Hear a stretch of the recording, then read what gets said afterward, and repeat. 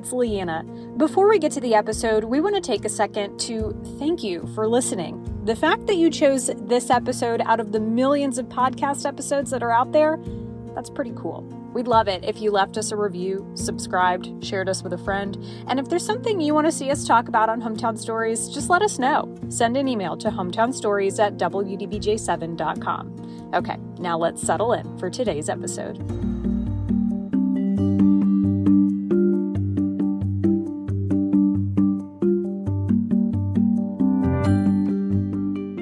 School is about to begin for Virginia public school students. In addition to having backpacks, uniforms, and new shoes ready to go, public health leaders also want children to be prepared physically. That means getting their annual physical and required vaccinations, as well as checking up on their mental health. In this episode of Hometown Stories, we spoke with Dr. Karen Shelton, Virginia State Health Commissioner, about what parents need to know ahead of the school year. This conversation originally appeared on the WDBJ7 Plus Digital News Desk.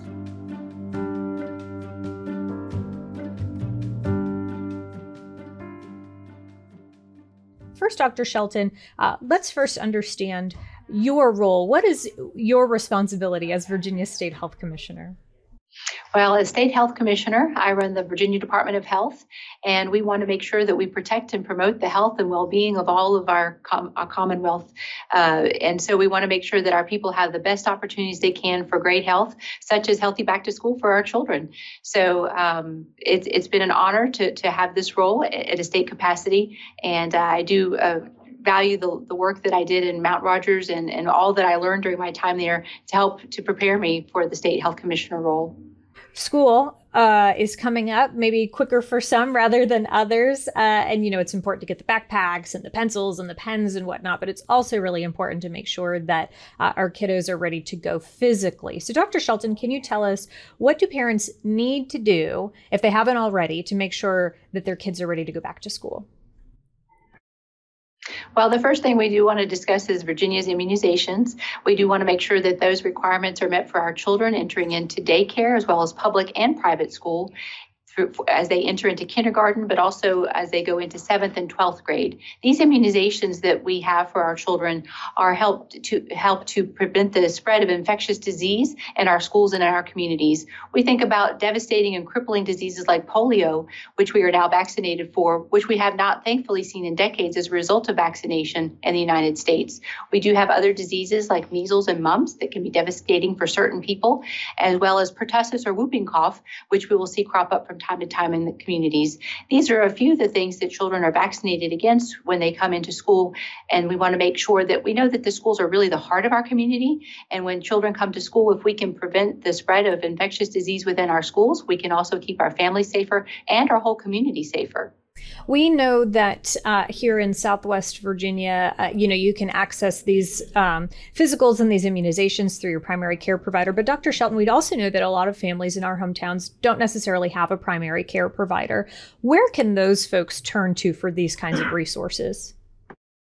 Well, we do want everyone to try to see if they can find a primary care provider for themselves and for their children. So that's their first step. But for those who may not have access to that, all the local health departments do have vaccine readily available for children. And they even have the Virginia Vaccine Program for children for those who don't have insurance. So we want to make sure that all of our children do have an opportunity to get their vaccinations before school starts.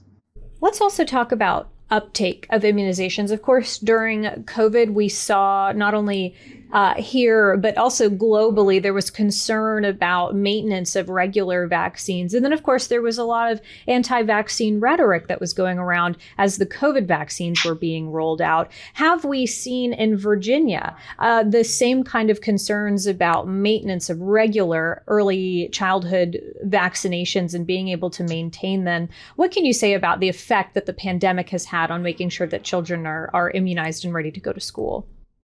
Well, prior to COVID, we did have a 98% uptake on vaccines, and those are counted on the first day that school starts. During COVID, we did drop down to 80%, but we have thankfully come back up to 89%. And again, those are only the totals on the first day school starts. Children do have the opportunity to go ahead and get those vaccines and get in a catch-up schedule so that they can start school successfully. We do want to make sure, though, that those are conversations, if parents have concerns about vaccines, that these are conversations that they have with their healthcare provider, because it's so important. Some certain children may have certain medical concerns, or families may have religious concerns, but whether or not their children get those vaccines is such an important conversation to have with that healthcare provider to make sure that the best choices are made for that child and for that family. As we mentioned, you have experience working with the Mount Rogers Health District and understanding what healthcare and access to healthcare looks like in our rural communities. What can you say about the current accessibility to healthcare, pediatric healthcare, and where we need to go and how your department is trying to get there with improving access in those communities?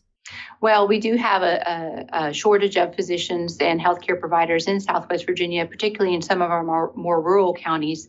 So I know that a lot of people regularly travel for their healthcare to hubs of healthcare. So we encourage people to seek out the healthcare providers that are closest to them so that they can have those great conversations.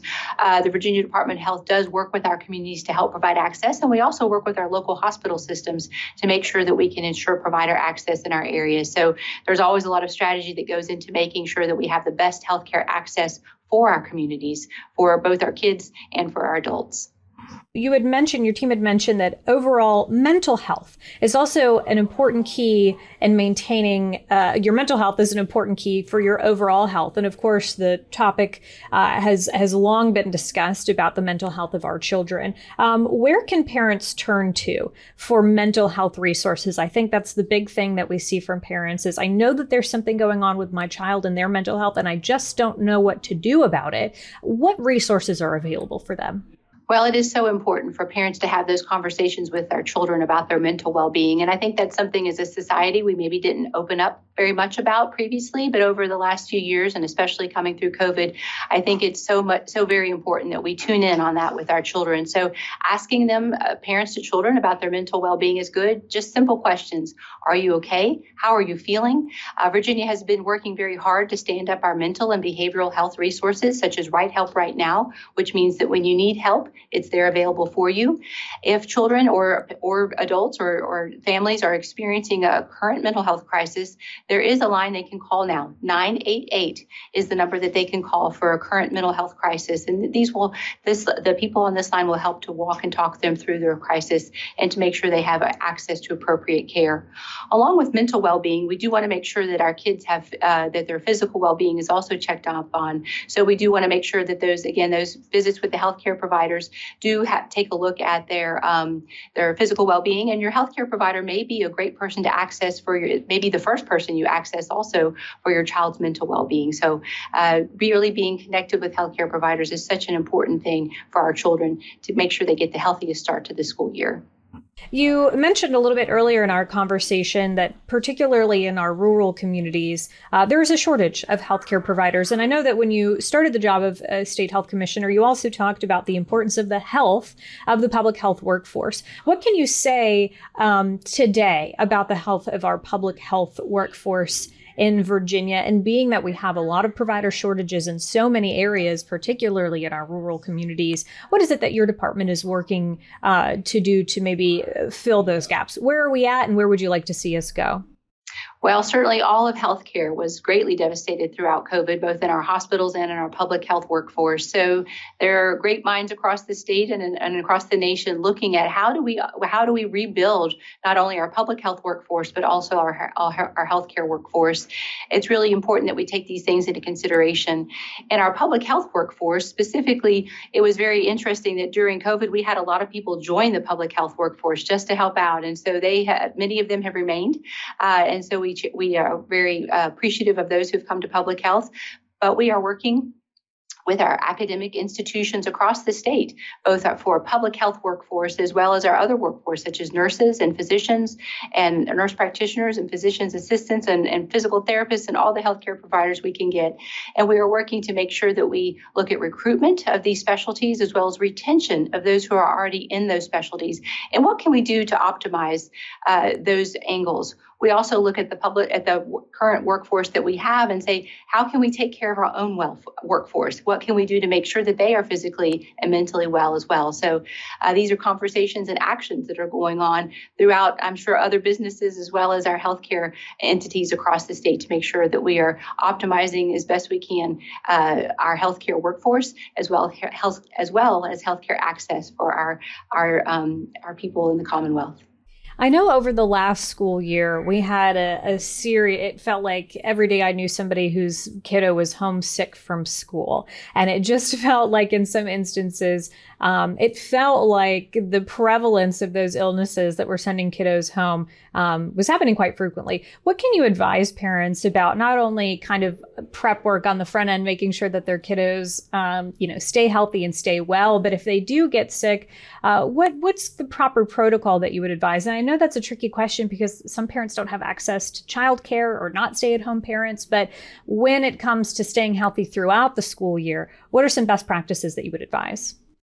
Well, that's a great point. We do want to make sure that our kids are as healthy as they can be. So starting the school year right is very important. Making sure that our kids are getting good, nutritious food, making sure that they're physically active, making sure they're sleeping well at night, addressing some of their mental health issues as far as any kind of mental well-being. Are there worry or concerns? Talking about those with healthcare providers or other of those who can be of service. We also want to make sure that if our children are feeling unwell, that's one of the things that we learned during COVID is the first step is to make sure you're washing your hands a lot and wash them often. Wash before you eat, wash, anytime you get the opportunity to keep those hands washed because that will help to spread the diseases. We also look at covering your cough or your sneeze and making sure that we don't want to spread those germs into the air and then washing your hands again. And when children are running a fever or feeling sick, they probably should stay home. We really don't want those diseases to spread within our schools. It may be difficult for some parents to achieve that, but as we look at how we socially network within our communities and making sure that we're reestablishing those friends and family and community members, looking out for each other and how can we help each other, making sure that we can all achieve the optimal health that we need.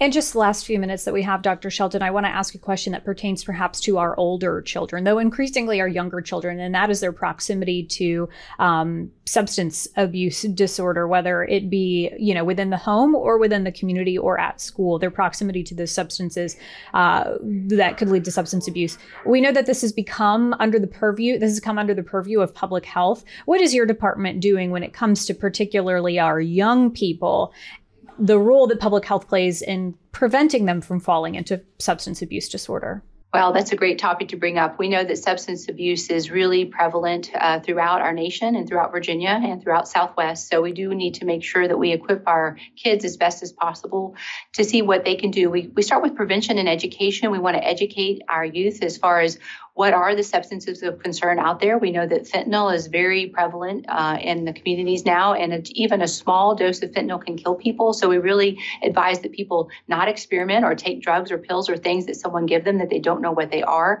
And it's so important that we have these frank conversations with our children about what is in our communities. Schools are doing a great job to try to do some education and prevention and equipment of our students in that area. Virginia Department of Health has partnered with agencies across the state. This is a statewide effort through multiple agencies as far as what we can do to reduce the harm of substance use in our communities. Naloxone is another great tool that we have. This is a medication that if someone who is found who is overdosed and stopped breathing, we can give them naloxone or Narcan through a simple nasal spray, which can bring them back to life as it restarts their breathing again. And there's a lot of education going on in our schools and with our children about what to look out for and how they can help. We work closely with our first responders, our law enforcement, our schools, and about education into all these areas. And we do need our parents to be aware that these are conversations they should have as well. If you're seeing changes in your child that you think may not be quite right, it's important to talk about these things and make sure they're getting the help they need in advance. So we just really do appreciate the opportunity to talk about this and make sure that people in our community are aware.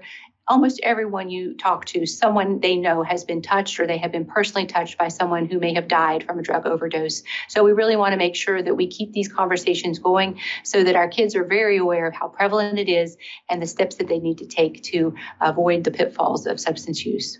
Dr. Shelton, thank you so much for joining us today to talk about some very important topics as we head back to school. Again, my guest today has been Dr. Karen Shelton, Virginia State Health Commissioner. Dr. Shelton, thank you so much for your time. Thank you so much. And the website, vdh.virginia.gov, has a great back to school list for everyone. A lot we talked about today, but they can make sure they check out and other resources as well for healthy back to school. Thank you.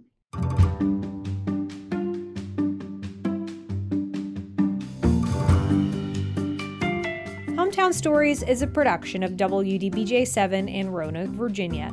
This episode was written and produced by me, Leanna Scacchetti, and edited by Ben Raquelmi. We'll see you next time.